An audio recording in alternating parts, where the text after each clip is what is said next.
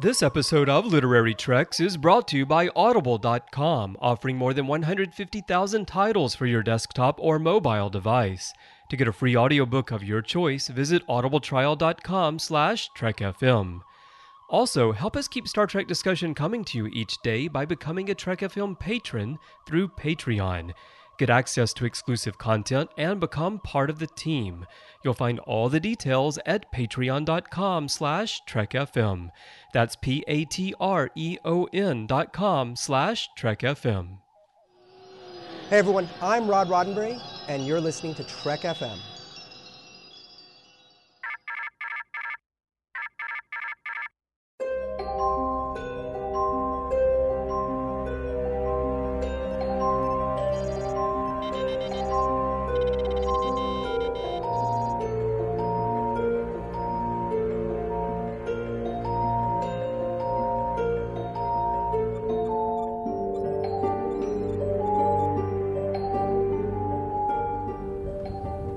Are you taking all these books? I thought I'd take some light reading. Guess I got bored. Welcome, everyone, to another episode of Literary Treks, our dedicated books and comics show. I am one of the hosts here, Matthew Rushing, and with me, as he is always, Dan Gunther. How's it going, Dan? Hey, Matthew. Pretty good. Good to be back after a little bit of a break there. So ready to talk about Star Trek books and comics. I am too, and you know what's great is we actually have some fantastic news this week to cover, and the first one was that DS9 Force in Motion had a cover release, and so we're going to look at that cover a little bit and judge it, and then I think you're going to let everybody know what the blurb is, the official blurb for the book, but cover first. What do you think of this one? Well, it's definitely different. It's one of those ones that I kind of had to take a second look at because your first impression is like, what is going on here? So we've got this Robert Hooke research station, not Deep Space Nine on the cover, and, you know, a couple of spacesuited Starfleet officers and a speedboat type shuttlecraft there. Really interesting, really dynamic design. I love the colors, and it definitely has me interested. Sufficiently exciting for sure. Yeah. I'm like you in that I did need to look at this a couple of times just to kind of get what it was. And there's this amazing station there, this research station. And like you said, I'm thinking these two Starfleet characters are probably Nog and O'Brien somehow. And then, of course, the Voyager style shuttlecraft floating there in space, and this strange anomaly happening around this station too. I think this is more than sufficiently exciting. I think this is super exciting. Just with what's going on here, it just grabs you. You know, like this is not as wonderful as it is to see like the original Enterprise on a book or something like that. You know, this is really something you're like, oh, whoa, what's that? What's going on there? You know, you want to pick this book up. Yeah. That, and it has the Deep Space Nine logo on the top. That's awesome. That's always, yeah, definitely. You know, I'm kind of noticing that with the next few books we have coming up with the cover design choices. You know, the Elusive Salvation is a very non-traditional looking cover, and this month's new release, the new Enterprise novel, again, really dynamic, really specific, not just kind of a generic picture of Archer or the Enterprise or something like that. So yeah, I'm kind of really liking the direction these are going in. I think you're right on there, and you've picked up on something that I hadn't even thought about until you mentioned that. You know, Live by the Code, you're right, has that really dynamic ship shot with the Andorian ships and everything on that cover. So maybe they've just, I don't know, maybe they just realized from our segment that judging a book by its cover really does happen. And, you know, when you have a sufficiently exciting cover, it kind of does make somebody in a bookstore want to pick it up and be like, oh, what the heck is going on there? I gotta at least look at the blurb on the back. So, Dan, why don't you let everybody know what that blurb is for this book? Definitely. In 2367, Captain Benjamin Maxwell of the starship Phoenix ordered the destruction of a Cardassian warship and a supply vessel, killing more than 600 crew members. Maxwell believed that the Cardassians were arming for a new attack on the Federation, and though history eventually proved he was probably correct, the Federation had no choice but to court-martial and incarcerate him. Almost 20 years have passed, and now Maxwell is a free man, working as a maintenance engineer on the private science station Robert Hooke, home to crackpots, fringe researchers, and, possibly, something much darker and deadlier. Maxwell's former crewmate, Chief Miles O'Brien, and O'Brien's colleague, Lieutenant Commander Nog, have come to the Robert Hooke for a visit. Unfortunately, history has proven that whenever O'Brien and Nog leave Deep Space Nine together, unpredictable forces are set into motion. Bum, bum, bum. Yeah. Definitely some really cool elements coming together there. No kidding. And just that reference to, Empok Nor kind of gives you the feeling what may or may not kind of happen here. Some serious intrigue. So I'm really excited about this book. I can't wait. And I love Jeffrey Lang. One, he's so much fun when we're talking to him on the show. But two, I've loved his books. So I'm really excited to see him write a non-data specific story here. And, the idea of Nog and O'Brien being on an adventure together is really exciting as well. So can't wait. Definitely agree with you on that one for sure. Well, we've also got a couple comic stories to talk about this week. This week saw the release of Starfleet Academy number 4 and Ongoing number 55. So why don't we start with the Starfleet Academy story this month? What did you think of this one, Matthew? Wow, Dan, you had to start with me, and I'm going to be the bearer of bad news to our listeners. I feel like, for at least my perspective, this comic is boring. I'm not gonna sugarcoat it for anyone anymore. But so far, this comic has done absolutely nothing. It is a really boring story. Nothing's happening in it. Nothing's exciting until the very, very end of this comic, where it kind of gets exciting, but we already knew that was coming. I need you to tell the story that I'm not ahead of you the whole way. I'm not ahead of all the characters the whole way. I need this story to really have some resonance. The only thing that's semi-interesting here is the way in which Spock and Uhura kind of get back into a relationship again. They'd been dating and they stopped dating in this series, and now they're dating again. That was semi-interesting to see how that played out and why it played out. Other than that, I think, have really wasted an opportunity, and I think it really comes down to what we talked about last time, is that this story has just been bungled in the storytelling of it. It needed a different connection, something. I don't know. It's just... Yeah, I would say listen to the last episode we did where we talked about issue 3, and Dan and I think, came up with a really great way to retell this story, where it made much more sense. It was more exciting, and it made both parts of the storyline feel important. But I still don't have a reason to care about the cadets. They're just a plot point more than they are real characters. So for me, it's a complete wash. I would say I wouldn't be reading this story until maybe you found it at a Barnes & Noble, and you reading the trade paperback. I really do. I kind of think it's awful, and I feel bad about saying that, but I just have to be honest. How about you, though? I'm interested to see where you are if this, because we had a pretty hard discussion on it last time. I'm wondering if this helped you or made it worse. Well, I feel like maybe, I don't know, I'm kind of analyzing what I think of this story, because this one, I have to say, actually kind of grabbed me back a little bit. I was really, last issue, not enjoying it.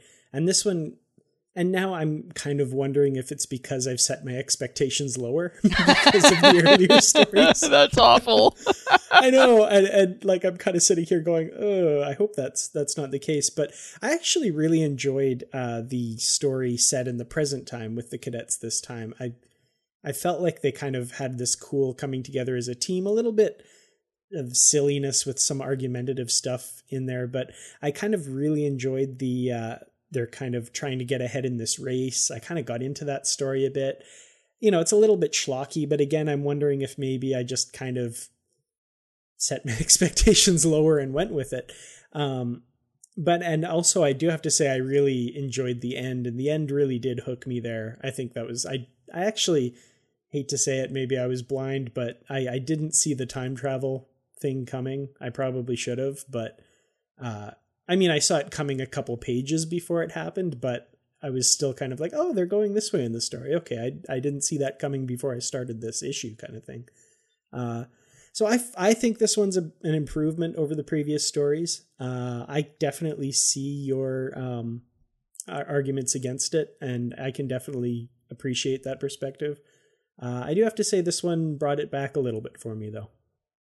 Yeah, and I love that we don't agree there. I think it's great, and that means I think it, in some ways, the listeners may be more apt to be like, okay, Matt and Dan don't agree here. Maybe I need to read this issue and to figure it out myself. So, and that's great. I mean, that's definitely what the show is for. We want to give our honest opinions about things, and whether we think it can be better. At the same time, we love to hear your thoughts. So yeah, hit us up on the Babel conference and let us know if you're agreeing or not.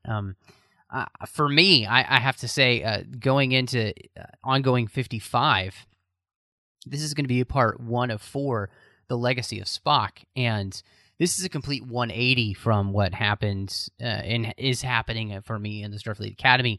This is primary material here. I mean, this is really important stuff. They are finally telling us the story of basically what happened to Prime Spock between Star Trek and Star Trek Into Darkness, and that storyline, what happened to him.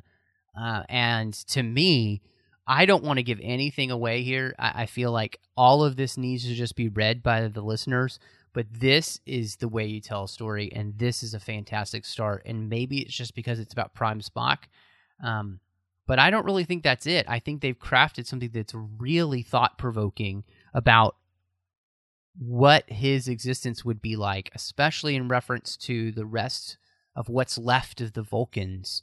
So, Dan, I'm really interested to see what you thought of it, whether you liked it as much as I did, or if, maybe you didn't.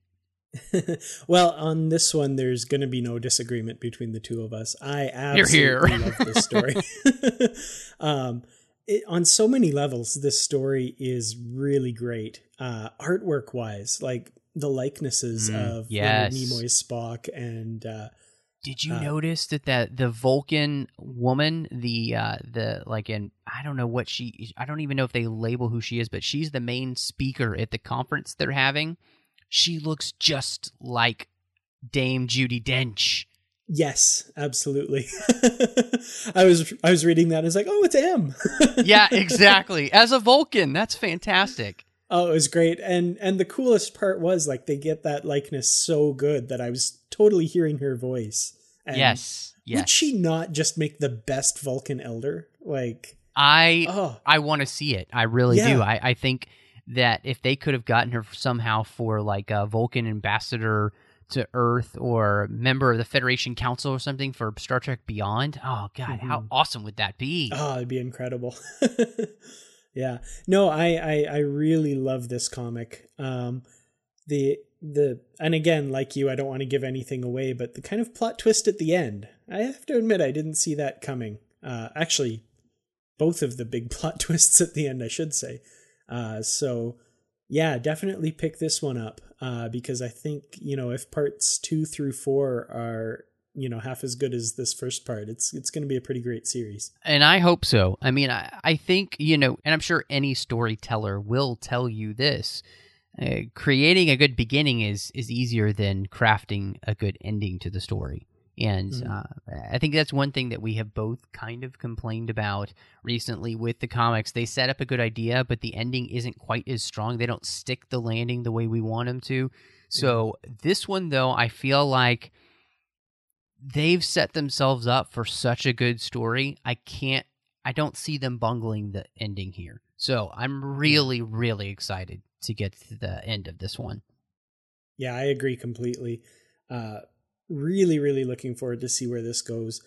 And I think probably since the Q issues, I haven't felt that way of like really wanting to see what happens next here. So Definitely high on my list. Yeah, Eurydice, I didn't feel that way, and I think maybe the Orion one I was was interested in for sure. And we enjoyed the first one so much, but this one I really am thinking to myself, okay, when's the next issue come out? I really want to know where they're going to go with this story. So, well done, kudos to them for I think telling a great story that I feel like celebrates Leonard Nimoy and the character Spock in such a fantastic way here in the JJ universe. Well, Matthew, before we get into the feature, I just want to talk a little bit about where to find Literary Treks and all the other podcasts here on Trek FM. We have shows on the network covering all corners of the Star Trek universe and beyond. You can find us wherever you get your podcasts. If you're an Apple user, be sure to hit that subscribe button and please give us a star rating and review. This really helps us rise in the search results on iTunes, and of course makes it possible for more Star Trek book fans to find the show. If you're not an Apple user, we've got you covered as well. You can find our shows on Stitcher, TuneIn, SoundCloud, Windows Phone, and of course you can stream and download the MP3 file from our website and grab the RSS link there as well. If you want to get into contact with us, we have a form on our website at trek.fm/contact. You can leave us a voicemail there as well. Just look in the sidebar on the show page or go to speakpipe.com/trekfm. We're also on Twitter at TrekFM and on Facebook at facebook.com/TrekFM. We also have the Babel Conference, our listeners-only group on Facebook. Just type the Babel Conference, that's Babel, into the search field on Facebook, or you can go to our website at trek.fm and click discussion on the menu bar. For Literary Treks, of course, we have our Goodreads group. You can go there and find all the bookshelves that contain books we've read previously, as well as what's coming up on future shows, so you can keep up to date and follow along with us here on the show. There are also always great conversations happening about all the books and comics on that group. Well, Dan, we have reached critical mass. We have reached the return, which I think was one of the biggest book releases ever to hit Star Trek books. William Shatner had obviously written, and we have covered the Ashes of Eden, and then and before Star Trek First Contact came out, William Shatner gave us his idea of what the next Star Trek adventure should be, and this one brought back a beloved captain as well as the Borg. And we are going to really dig into this book, so if you haven't read it, I suggest that you not listen to this podcast until you have, because we're definitely going to spoil it rotten. Because right away I want to dig into the idea of bringing back Kirk. In fact, there was a whole website devoted to bringing back Kirk. They had a video and everything about, we want Kirk back. And William Shatner actually pitched this idea to the studio, and they said no, and so he turned it into this book.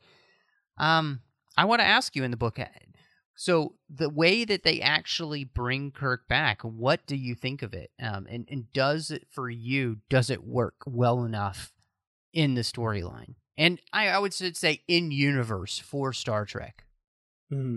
Well, I mean, yeah, it's one of those things that finding a way to do it, we see his body on screen, we know how he died, and, it's a really difficult thing. So I think I'm probably being fair when I say it's probably the best they could have done with what they had to work with. It's a little bit out there. It's a little bit, the idea of the Romulans and the Borg getting together and using their technology to reanimate Kirk. It stretches it a little bit, you have to admit. But like I say, for what they had to work with, I think it's probably the best they could have done. And it works. Like they managed to take a very outlandish concept and, well into this book, you're kind of become okay with it. You kind of, okay, it's fun enough that you're taken along for the ride, and, it's not that egregious, if that makes sense. No, I think It's an interesting thing, the idea that the Borg, that Kirk is brought back through a combination of Borg nanites and a temporal transporter that is able to capture basically his essence, his soul, and those two things put together combine to create this resurrection of this legend. And with all the things that we've seen in Star Trek, it really doesn't feel that off. Especially when you think about the idea that you can transport through universes from the mirror universe to here and back again. If you can do that, the idea of maybe temporal transporting doesn't seem so. In fact, we actually know that exists in the future, when you're able to transport from, the past to the future with the time ship from Voyager, so those kind of things are possible. It just doesn't seem all that off. So I felt like, okay, it's an interesting idea, and it works, and I think what works is that for most of the storyline too, Kirk is a pawn in a bigger storyline, and I think that makes it interesting as well, because you bring Kirk back and he's not immediately back in action. No, he's this person who is kind of the shadow, who's being used and doesn't even really know who he is because his mind has been altered. And I think that makes for a pretty interesting story, if you ask me. Because if he had just come back and everything's like, oh, I'm still the most awesome person in the galaxy, it just doesn't quite work. Yeah. It's kind of funny that, that aspect of the story really mirrors what we talked about in the last book, The Ashes of Eden, where Kirk isn't kind of on the top of his game and is, being used by the people around him as a pawn in a kind of much larger plot. It's kind of interesting that we've seen that concept played out twice now, in different ways, but kind of just with echoes of that same idea there at its core. It's really interesting. When you're talking about, especially here in this book, it makes a lot of sense to have Kirk not be the person who is in charge on his game. Because Kirk is out of time too, all of that helps. It really helps sell the idea, he's out of time, he's out of phase, he's out of it, and that's what happens when you bring somebody back from the dead. And the way he's brought back from the dead, I think, is very interesting too, because the way they set it up here, he's not going to live for but more than a week. With this process, the nanites are keeping him alive, but they're also at the same time killing him. I think that's really interesting to see. So the whole thing of bringing him back and why they bring him back, I thought was actually pretty interesting. The actual why of it, the plan for bringing him back, how does that work for you too? Because that's an interesting aspect to the storyline. That's actually something that I have a bigger problem with that than the technical how and that kind of thing. It seems a little thin. It seems a little bit, maniacal, crazed, villain-esque, if that makes sense. But, again, it's kind of, the story needs that motivation. It needs that reason to do it. And, I guess that kind of works. When I was saying earlier about how they brought him back, that's kind of more what I was thinking about myself was the, why did they do it and for what reason was he brought back? I thought it was a little bit weak, but, again, we've got to bring Kirk back. We've got to have him back in the story. I do have to say that tying it back to, the Balance of Terror episode, and having it kind of be a family vendetta, I thought that aspect of it was really interesting. And I thought, that's a really cool use of some of the lore of Star Trek, which is something in novels that I always really appreciate.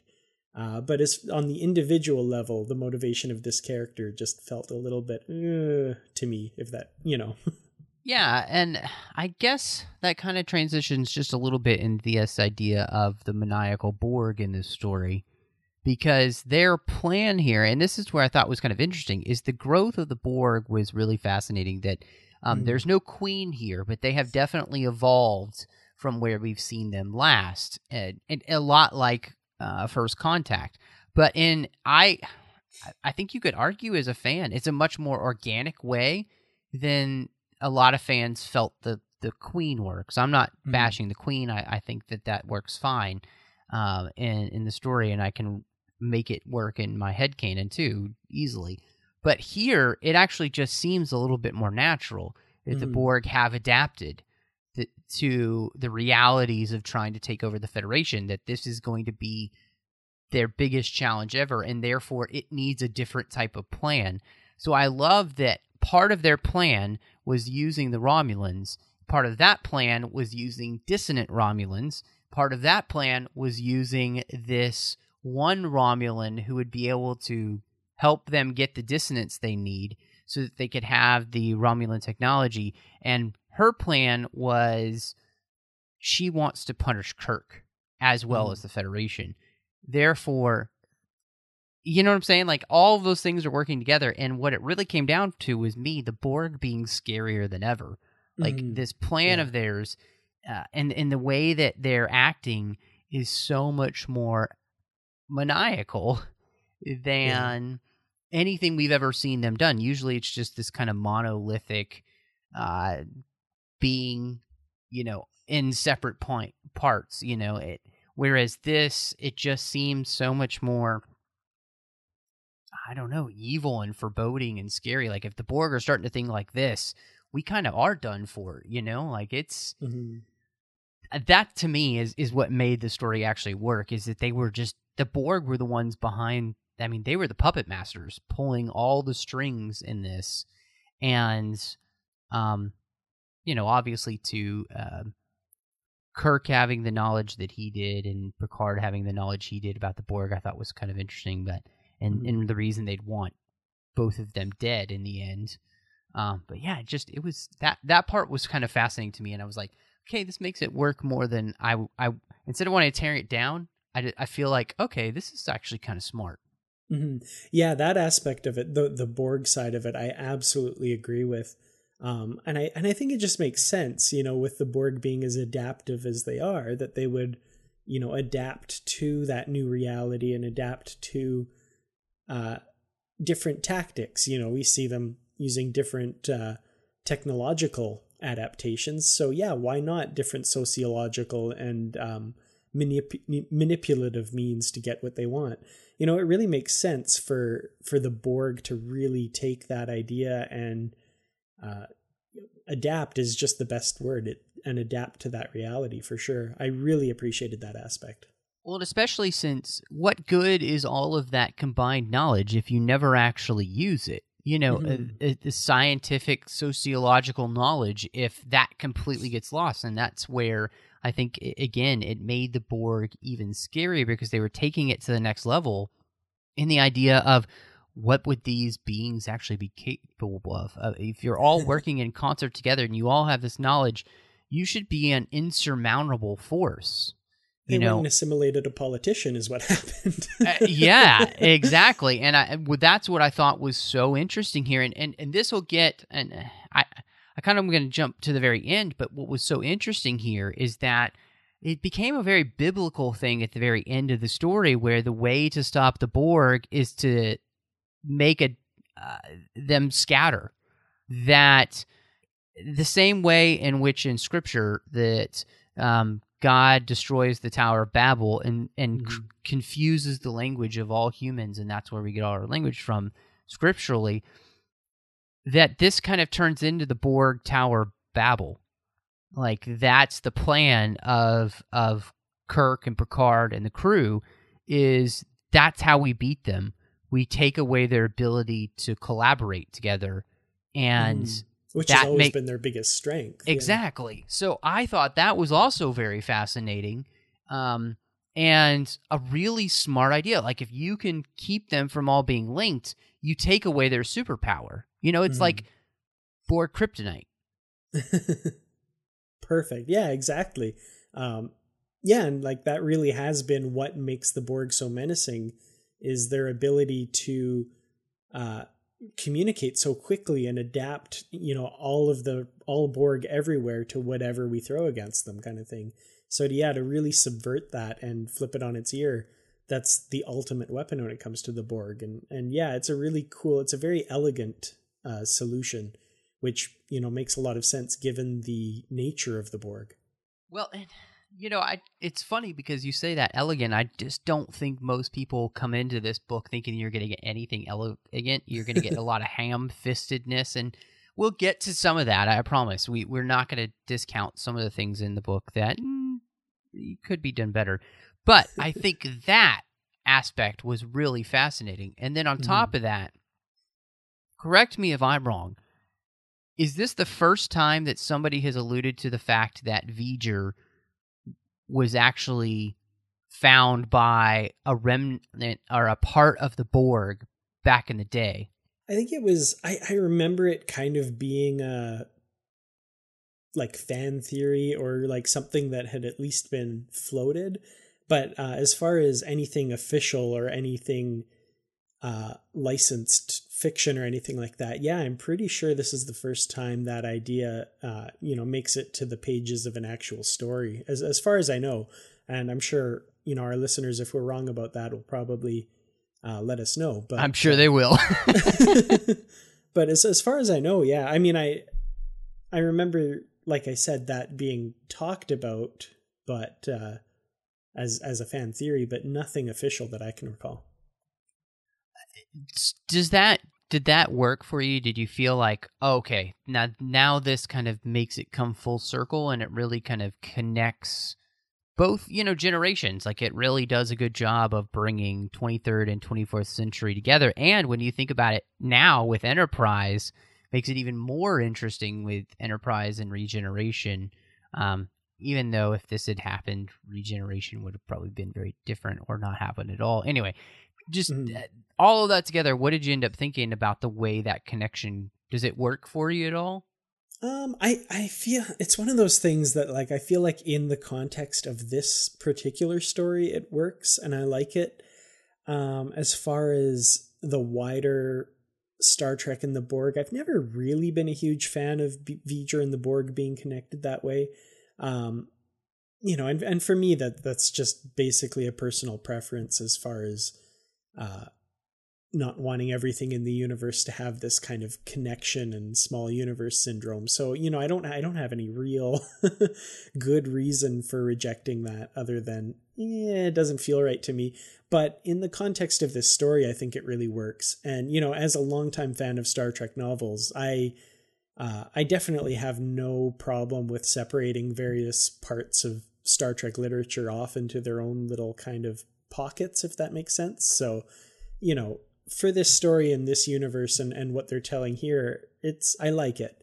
Wider Star Trek universe wise, and maybe it's a bit of cognitive dissonance, but yeah, I'm not the biggest fan of that connection. But it's a neat idea. I can go with it for this story.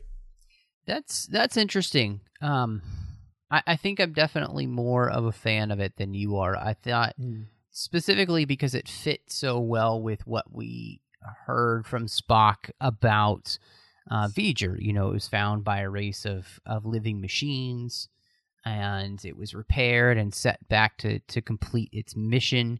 And I think that's really interesting, and that it was a precursor somehow of the Borg. And what I loved about this book too is that made the idea that the Borg haven't always been the same. Like they have evolved, they have grown into what we kind of knew from the Next Generation, that they hadn't always completely been like that. Mm-hmm.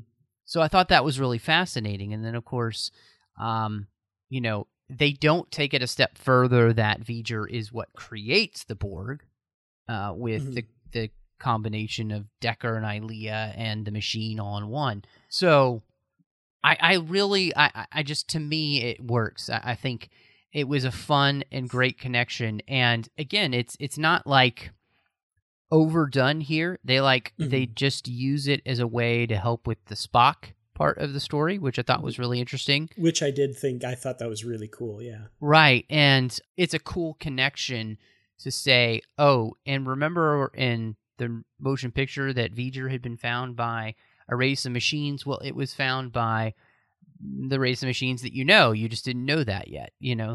I really enjoy that connection. So I think it's, all in all, what they do with the Borg in this book, for the most part, I think it's really smart.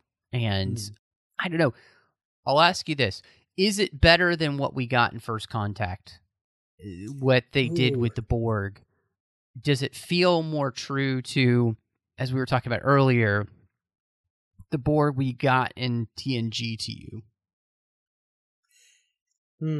It's almost two different questions because, yeah, I do feel like it does follow more naturally with what we saw of the Borg up to this point. I really love First Contact. That's a tough question. But yeah, no, if I'm to kind of sit here objectively, yeah, I think it does make more sense. I think it's more representative of the Borg as they were described in The Next Generation and that kind of thing. And the Borg Queen really does kind of come out of left field. Again, like you, I can headcanon it away. Yeah, that makes sense. Like I can justify it. But yeah, if I'm being fair, this does make more sense. But man, do I ever love First Contact. and I think, Chris and I have been talking about the Next Generation movies with Worf, but part of the reason was it was fun to talk through the Next Generation films, and that also meant we got to talk about First Contact, which is my favorite Next Generation movie and one of the best Star Trek movies, I believe, of all time. Mm-hmm. So it's not as though I have any ill will towards First Contact whatsoever, but when I read this and I put my more objective hat on, I have to say this is probably more in line with and a better extrapolation to what they wanted in First Contact than what they actually did in First Contact. Mm-hmm. And yeah, I think that I agree completely with that. And yeah, it's really hard to argue that this doesn't make more sense because, yeah, it really does follow on much more naturally, I think. Mm-hmm. Well, and honestly, in First Contact, you could have not created the Queen, but you could have had them create a character basically. So Locutus was taken away from them, and so they created another version of that to which Picard was going up against. So it's still kind of the same character, but not with the Queen Hive mentality thing. It's really just that they found another being to turn into that. So, yeah, no, I think that anyway, that could have worked. That's a whole other thing. We can talk about that another way. But yeah, I think it's really fascinating. And going kind of back to the idea of Kirk, we brought him back, and we end up with an empty grave. We're recording this right before Easter. No, we're not talking about that empty grave. No disrespect to Jesus here at all. But it is very interesting. The last story, Ashes of Eden, it ended with this beam out effect of the body and the stones kind of falling in. And so we end up with Kirk returning and kind of getting that story that we didn't get in Generations. And, rather than dying on that mountain that nobody cares about. I mean, Kirk assists here in destroying the Borg, Does that work better for you as well? That part, actually really getting more time to work with Picard and even the rest of the 24th century crews and how does that work for you? This idea of really, we've got an empty grave, we brought Kirk back. Do they make the most of it in this book, you think? Mm-hmm. Yeah, well, this is one thing that, kind of with when we were talking about the Ashes of Eden, we said that it should have been Star Trek 7. And then I think this should have been, this could have been the story that takes place after Generations.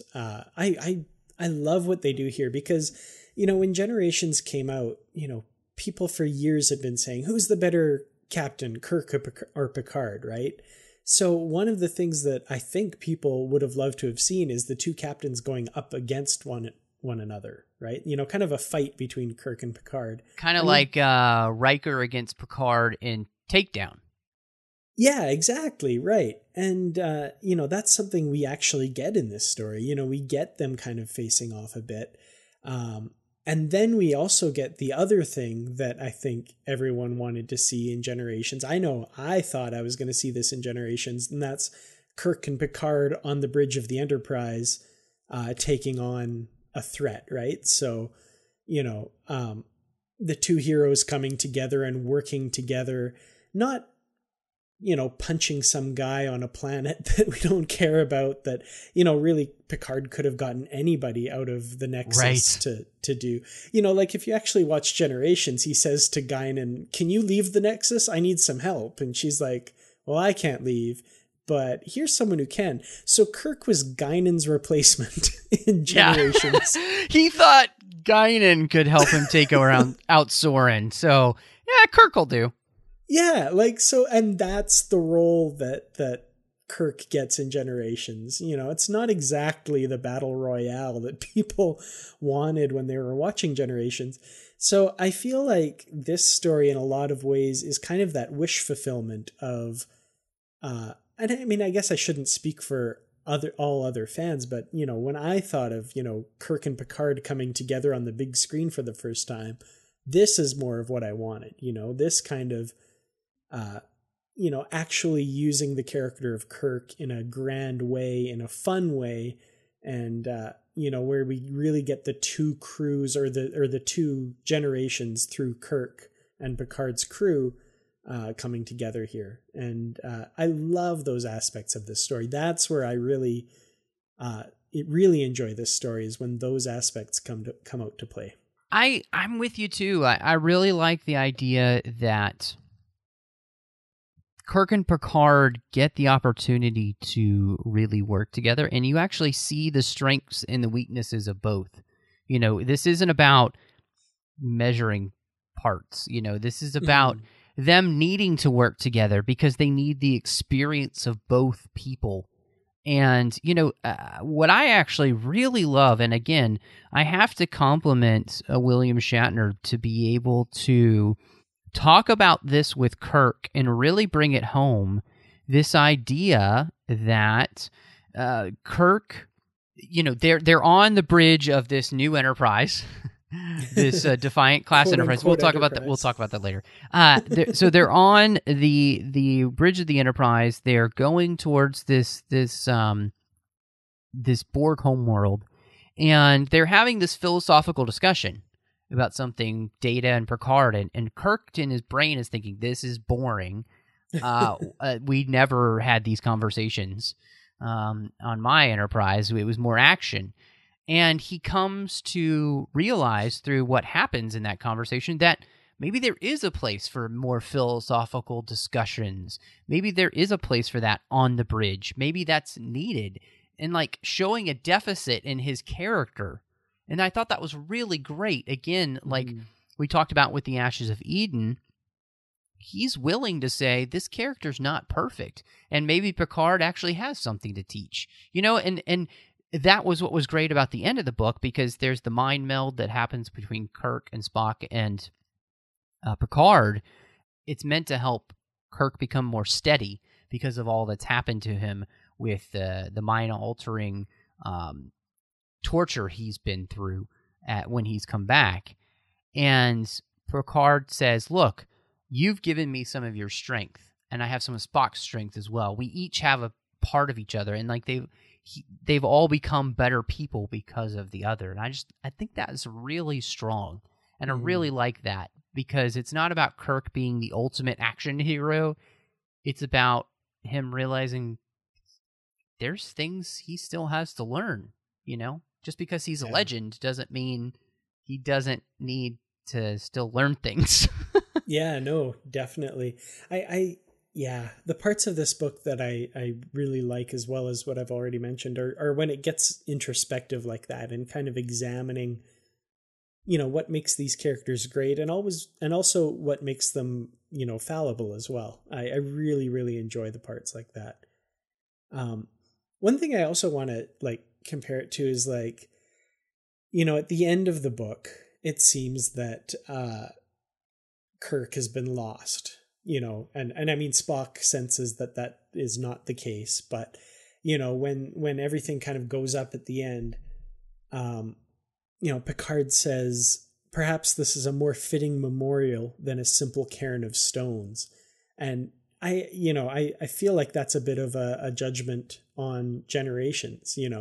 Here we had this massively important character in Star Trek. William Shatner, like him or not, was Star Trek. That was Captain Kirk and Spock and McCoy. That was Star Trek back in the day. And to have him die when a bridge collapses on some planet somewhere is just, I try not to get quite as worked up as some fans do about, how the character was wronged there. But yeah, that was not a good end for Kirk.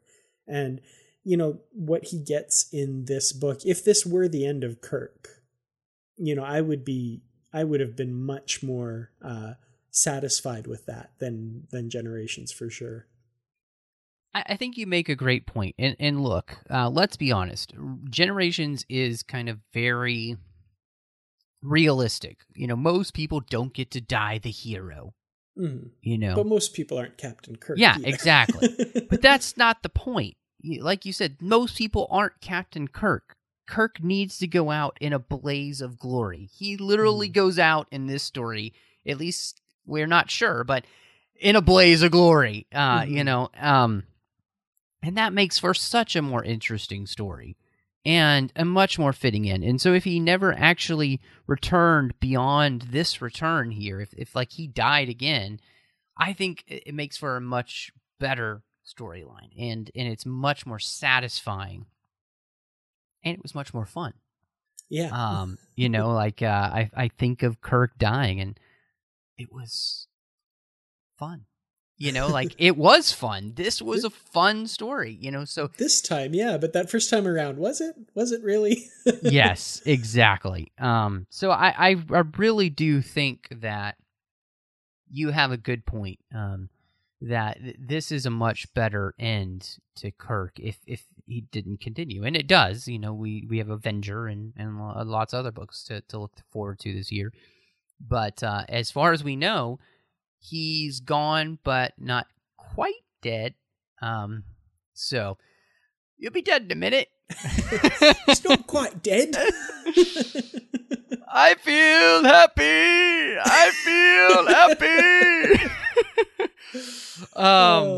Okay, so I think we could put it all under the same thing, but the Kirk worship in the book, it happens, and let's just say the uber fan wank that does happen in the story. So let's talk about that, because there is a bit of it. Mm-hmm.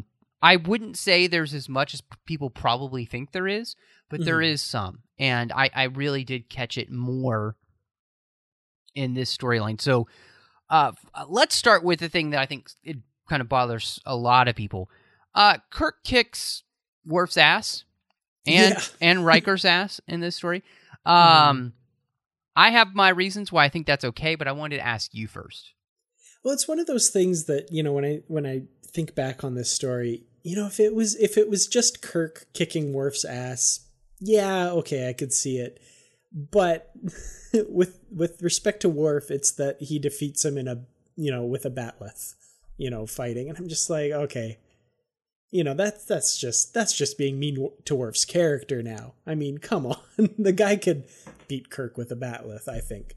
But, okay, even putting that aside, it's not even the fact that Kirk beats Worf and Riker. It's, during the fights, how he's seems so overpowered and so, Riker talks about Kirk's phantom-like supernatural ability to get the drop on him in certain instances, and, Worf talks about how much of an amazing expert he must be with the bat'leth.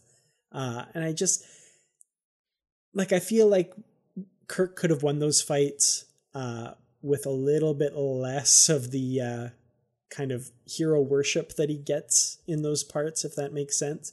I guess my problem isn't really with him coming out on top all the time. It's that how amazing he is while he comes out on top, if that makes sense. You know, I think to me that if Kirk hadn't been brought back the way he did, it would totally not work. But the idea that Kirk is brought back because of Borg nanites that are running through his body, which we already know makes Borg stronger, I feel like almost that, yes, Kirk is... They're slowly killing him, but at the same time, they've made him as good as ever. Like, Kirk is probably faster and stronger than he's ever been in his life, even when he was younger. That's my guess, just because of the technology used to bring him back. So, the idea that he can beat Worf or anybody else makes sense to me. Yes, it does go a little bit far in the storyline, though, when they're talking about, oh, how great he is. They don't know who he is yet. At that point, they didn't know. Worf didn't know who he was getting beat by. And, when they figure it out, it is a little bit much. But what I like about it is that Kirk isn't even in his right mind at that point either. So it's not as though, like, it's not really Kirk, It's a facsimile of him who's been brainwashed, who has Borg nanites running through his body. So he's capable of a lot of things and doing a lot of things that Kirk wouldn't normally do. So when I think of it kind of almost as like zombie Kirk at this point, because that's kind of what he is. He really is this kind of like zombie Kirk. He doesn't know who he is. He doesn't know what's going on, really. He's just being brainwashed and programmed to do these things. It kind of works in that sense for me. And that's kind of where the story is. He's just kind of the monster in the corner that gets let loose on these different people. And so it's kind of interesting. And that's why, again, too, it's like, it kind of feels like a Star Trek episode at that point as well. Like it really does feel like something they would think of in a Star Trek episode. And that makes sense. And to be fair, and like you said, it kind of feels like a Star Trek episode. It's not just this book that kind of does the over the top Kirk worship. The entire franchise is kind of guilty of that at one point or another. So it does kind of fit in with the ideas that the 24th century people have of Kirk and who he was and that sort of thing. So it fits with what we've seen before.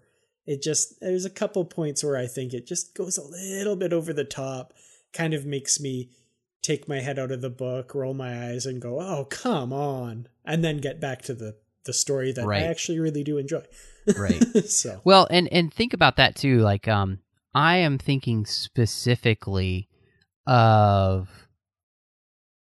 the Voyager storyline, and I'm thinking of the Admiral telling Janeway, "Are you gonna quote Kirk at me again?" So it really is something that has been done a lot in Star Trek, and especially the 24th century. They were, Riker's talked about Kirk, and that was really interesting too. The whole thing about Riker with Kirk was really interesting because you get the feeling like for Riker, this is his hero. Yeah. And it's like one of those things where your hero has become the villain and you can't believe it. You don't want to believe it. And just, I thought him in the storyline, he was really funny. When he is, Kirk and Picard are having their love fest on the bridge, and he's like, guys, can we get over it and get done? We got things to do. So let's do those. I thought that stuff was great. Yeah, there were a lot of really, really good character moments in this book. It's interesting you bring up Riker because I thought he was really well written in this for sure. And actually all of the characters, with the exception of maybe Data, sometimes I thought got a little bit, but Spock and Bones especially, I thought were just written so perfectly in this book. And I know we've said this about other books in the past, but this was one that whenever Spock was saying something on the page, I could totally hear Leonard Nimoy delivering those lines. There was just something about how those characters were written that was just pitch perfect in this book. Yeah, I completely agree with you. Bones, I felt like everybody felt Spock. And even, this is what's great, I think it's a lot of fun that this story does this thing of merging generations. Mm-hmm. And not only do we have 23rd century characters, Bones and Spock and Kirk back, we've got a lot of the Next Generation cast, but we also have Dr. Bashir, mm-hmm. which I loved having him there. And I think this is obviously before we learn that he's genetically engineered. So that would have been more fun, I think, if this had been the genetically engineered Bashir. We know that. But the way in which he interacted with all of the characters, I thought was great. Sounded very much like Bashir. In fact, I love that Riker even notes, he was kind of a D-bag back in the day when we first met, but I like this guy. This guy has really changed, and the fact that he notices that, I thought was really fascinating. And so, I think that all of these characters felt like they're written really well, and the way they take data here in this book, it's very reminiscent of what we were getting in Generations. They were just kind of toning that down a little bit, but it still felt very reminiscent of that. And which is probably my least favorite version of data we ever get. So that's probably what's really rubbing me the wrong way there. No, I'm with you. I'm not a huge data fan in general, as you know. And it was really Jeff Lang's books that really made me kind of like data. But yes, I agree with you. That's a really annoying data. But yeah, I really thought that it was fun watching all of these characters get to interact. And, what's great about what they had done with the Next Generation is, Scotty was still alive. We knew McCoy was still alive. Spock was still alive. So all of these characters were still there. And, when Kirk comes back, he's not completely alone in that sense. And I really enjoy that. I think it actually works. For the most part, like gangbusters. Mm-hmm. Yeah, I've this is the third time now that I've read this book, and I've almost had a different opinion every time now. I really loved it when I first read it, and then when I read it again just a few years ago, I was pretty harsh on it. I, kind of really picked it apart, and then this time around, I've really come back to really enjoying most of this book. So it's kind of interesting how that's really roller coastered for me. I wasn't expecting that at all. It is. It's really fascinating. And so all that together, Dan, I think, I'm sure there's more things we could talk about, but I think it's a good time to talk about our ratings with what you said about having the different opinions. Reading this for the third time now, where do you wind up with The Return? What would you rate William Shatner's second foray into Star Trek Lit? Well, like I said, I think I really enjoyed it again this time around. Really come back to being able to look past a lot of the things that bugged me the last time I read it, and really enjoy the story for what it was. I think I have to come back to the characters. That's what really makes this story for me. Getting a little bit into the story and a little bit into the minds of the characters when Kirk wakes up as himself for the first time, and Bones is there and Spock is there. It's a really great moment, and this book has a lot of those really, really great moments here, and that's to me what makes this really enjoyable. And the fact that it really rights a lot of the wrongs that I felt were in Generations. For me, there's always little nits and little things that you can pull apart, but this time around, I'd have to give this one, for sheer enjoyability factor, a solid 4 out of 5 incorrectly colored Starfleet phaser beams. Because that is one thing that bugged me in this book a lot, is they kept calling phaser beams blue. And they are not blue in The Next Generation. That is very I know true. it's a minor thing, but darn it, I'm a Trekkie, and I obsess over little details. So that's my final rating.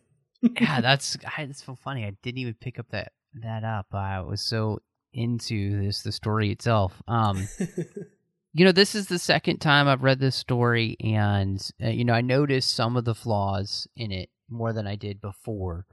But what I did notice, honestly, the most is how much freaking fun this story just is. Like, it really is a fantastically fun story. And I think that's one thing that they were able to capture. They were able to capture the sense of enjoyment that you got from the original series storylines, and do something really interesting with the characters, but at the same time, create something really memorable. And this is very memorable, obviously, bringing back Captain Kirk.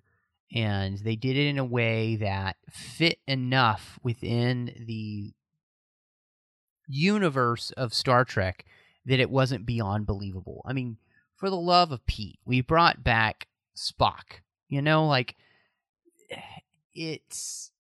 We can bring back anyone at this point, and we can find a way to make it work. And so I really thought that they did a good job of making this work, and I had no issues with it. And for the most part, just had an amazing time reading the story. It was so enjoyable from start to finish. And so, yeah, I'm with you. This is 4 out of 5 Black Defiant class vessels we named Enterprise. That's a great rating. Yeah, that was a little bit much, but still one of those things like, okay, fine. I mean, we named the San Paulo to the Defiant again. So you know what? We can do anything we want. It was great. And actually, ever since first reading this book, I have to say I've always wanted to build a model of the Defiant in this black color. That would be kind of really cool. Give it that kind of matte color and maybe some definition with some gray highlights or something, like real dark gray highlights or something, just to give it some definition. But yeah, that would be kind of fun. And then put the USS Enterprise sticker on there. Yeah. That'd be cool. Be awesome. Well, Matthew, man, this was a really fun discussion of the return and really, a really fun book. I think a lot of Star Trek fans, myself included, kind of lose sight of that above all else, you should have fun reading these things. And man, this was a really enjoyable experience. What's great is what you said. Look, it is fun, but they don't lose sight of the characters themselves. Mm-hmm. And for the most part, the characters do feel true. And especially the interaction between Kirk and Picard, I really think that's fun, especially when you take into consideration the way in which movie Picard does change. And he is a little bit more like Kirk, and I love that we're seeing that happen here in this story, how they're both learning from each other, and now they each have a part of each other, because of the mind meld. They'll always be with each other. And so, yeah, this is it's really just, oh gosh, it's a great time reading a book, and I will have to say I probably read this book in 2 major sittings with a few other minor sittings. And that was just because I was having fun turning the pages because I wanted to keep going. And yeah, I think that's what's best about a book, and I'm so glad we get to keep turning pages here on Literary Treks because of our wonderful associate producers through Patreon. We have Ken Tripp, Brandon-Shea Mutala, and Bruce Gibson. All of these guys make sure that Literary Treks comes to you each week, as well as everything here on Trek FM. Now, the reason that happens is because we are a listener-supported network. And so these guys went to patreon.com/TrekFM, and they signed up to support us each and every month, making sure that all the content throughout the entire network comes to everyone each week. We have some wonderful perks for you if you join. We've got exclusive content, early content. We've got seats in the content development team. We've got the Patreon roundtable, so much more. We'd love to have you be part of our team. So go to patreon.com/TrekFM and see how you can help us bring Trek FM to you each and every week. Dan, like you said, I had the best time, honestly, just talk about this. I wouldn't have wanted to be anywhere else tonight. Before we go, let everybody know where they can find you online. Well, Matthew, you can find me on my website, treklit.com, where I review Star Trek novels, both old and new. I actually did review The Return a couple of years ago, and I think you'll find my review is a little bit more scathing then than it was now. I enjoyed it a lot more this time around. You can find me on Twitter. My handle is @Kertrats. That's KERTRATS. I'm on Instagram. My username there is Kertrats47. And I'm on Facebook at facebook.com/TrekLitReviews. And you can also find me on the Babel Conference talking about all things Star Trek pretty much all the time. Matthew, when you're not hunting wild animals in the nature preserve outside of the capital city of Kronos, where can we find you? Dang it, you found me. Well, you can find me on Twitter at MattRushing02. I am also doing The Orb with Chris Jones, where we talk exclusively about Deep Space Nine. You can find me doing the 602 Club, which is our general geek show here on the network. And the reason we have that, we all love so many different fandoms. We needed a place where we could kick back and talk about those. Been having a blast recently talking about so much fun stuff. We've been talking about a lot of comic stuff with Marvel and DC. Obviously, Batman v Superman coming out soon. In fact, this week as we record this, Dan, we've also been talking about some of the TV shows that have been happening recently in that genre. And some Star Wars stuff. I mean, just all kinds of fun. So join us over at the 602 Club. You won't regret it. Ruby serves up the best drinks. You'll also find me on a podcast with my friend John Mills called Aggressive Negotiations. That is a Star Wars only podcast, and we just pick a topic each week and talk about that together, and it's a lot of fun. You'll find us over on thenerdparty.com, or you can find Aggressive Negotiations as well on iTunes. Well, thank you so much for joining us, and until next time, live long and read on. What do you call that, light reading? To each his own, number one.